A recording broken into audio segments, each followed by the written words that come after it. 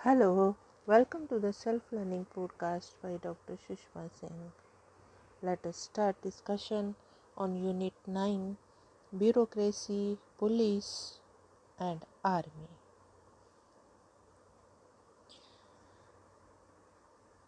Police, civil service and military are a part of coercive apparatus of any state. Modern state is different from the medieval state in terms of making laws which can control the activities of these forces. A democratic state is a constitutional state. Constitutional laws guide the action of each organ. To keep a check on misuse of power by any organ of the state, there is a balance of powers, executive, judiciary, and legislature are three organs of the state which balance each other to bring unity of purpose. If any organ goes outside the laws of the state, it can come under the scrutiny of law by another organ. It regulates the relationship between each organ and citizen. If a citizen feels that he or she is discriminated by any organ of the state, he can resort to judicial review of the state action. Check and counter-check help to keep the functioning of the state within the rule of game. A democratic state has to respect the human rights of each citizen and social class and groups. The state has enough space for movement of each social group. Each social group is allowed to protest against the state action in a peaceful manner. Laws of the state are supposed to protect the rights of a citizen and social group. Democratic state is a limited state, a citizen and social group. Each social group, be it dominant or subaltern, is protected by the state. A state is basically a limited state except in an unusual situation in a nation's life, such as emergency because of war and internal trouble. The state has laws to restrict the rights of a citizen. In such circumstances, the police, civil servants, and military have immense powers. These three forces are part of an administrative state. Moreover, they are permanent part of the executive, whereas the political executive is a temporary one, though they are subject of control by political executive. The action of each force can come under scrutiny by the judiciary. In this unit, the relation of each of these forces with the judiciary and legislature is being analyzed. The first is police. Police is a part of the ancient Indian history. The Maurya Empire did have a police force. During the Mughal period, the Kotwali system monitored the activities of the citizens. British rule created a modern police by creating a Police Act of 1861. The colonial state allowed the operation of police in a legal manner.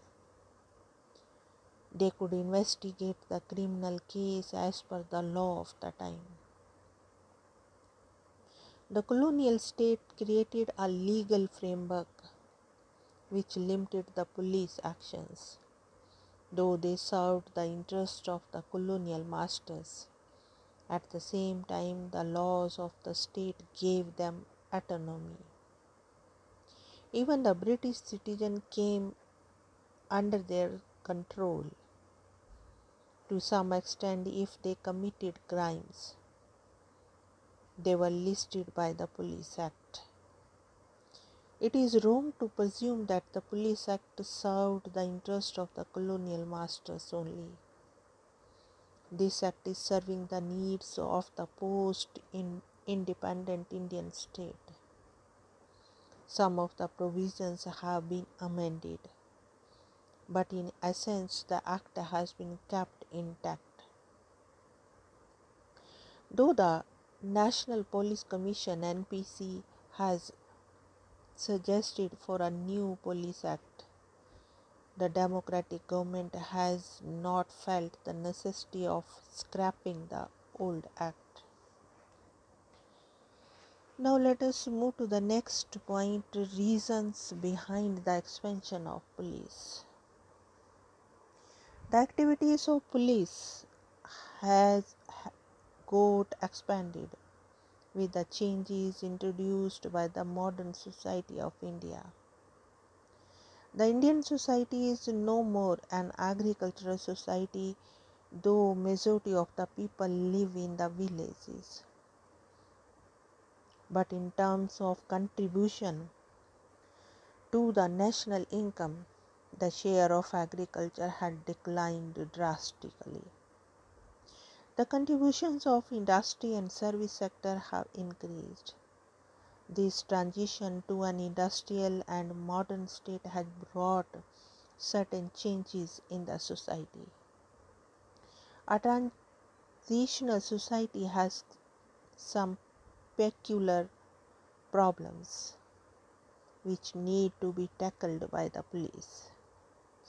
The Indian society is getting urbanized at a faster rate, which creates some problems for police. The problems of the industrial and urban society are different in nature from the rural society. The rural society has changed because of the social changes introduced by the Green Revolution and political democracy. The caste hierarchy has undergone a radical change. Land reforms such as abolition of zamindari system has changed the face of the rural society by removing the hereditary social leaders. It has led to a sharp competition among various caste groups for sharing the power. The changing balance of the social forces in rural society gets reflected in police or political. The democratic politics has brought some changes in the society. Electoral system has strengthened the democratic character of the society. This has led to sharp competition for political power among the social groups and classes of people. The entry of political parties into the rural politics has strengthened the competition after leading to violence. Police intervention is sought in such a political situation for tackling the criminal elements and gangsterism. Now the next point is challenges before the police forces. Violent agitations by the linguistic groups to redraw the political map of India, strengthening linguistic nationalism, is one of the challenges before police. The second is the tribal groups of the central India and northeast India have organized themselves on ethnic lines. and movement for land distribution very often leads to violence between the rich and the poor in rural India. Agitations organized by the political parties to protest the displacement of people due to the measured environmental projects by the government or by a private party. And terrorism and militant movement,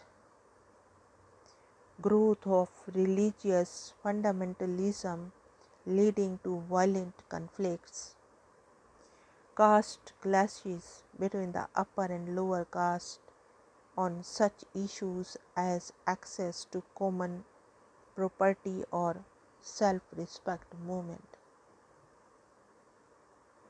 Violent conflict between the rural rich and landless labor on the issue of wages. Violent conflicts between the upper caste and lower caste in towns on the question of reservation of jobs on caste lines.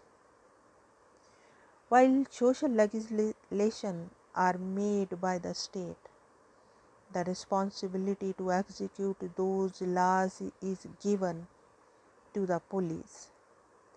The tackling of crimes against children and women are a major responsibility of the present police. Introduction of IT has brought in cyber crimes which need to be tackled by the police, and the growth of underworld in metropolis has created problems for the police. Now let us wind up the session and take rest. Thank you very much for engaging yourself with the self-learning podcast.